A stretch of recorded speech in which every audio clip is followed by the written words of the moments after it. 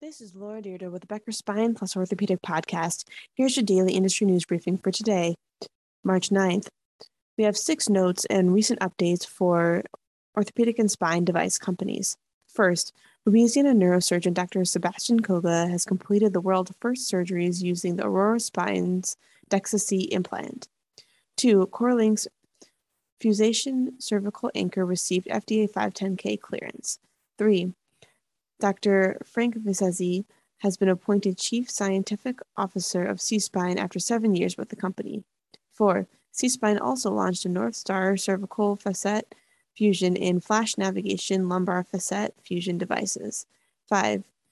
Fuse Medical's spine imaging system received patents in China, Europe, and the US. And 6. The first surgery using Life Spine's ProLift lateral helo-fixated spine system has been completed. If you would like the latest in the spine and healthcare industry news delivered to your inbox every morning, subscribe to the Becker Spine Review e-newsletter through our website at www.beckerspine.com.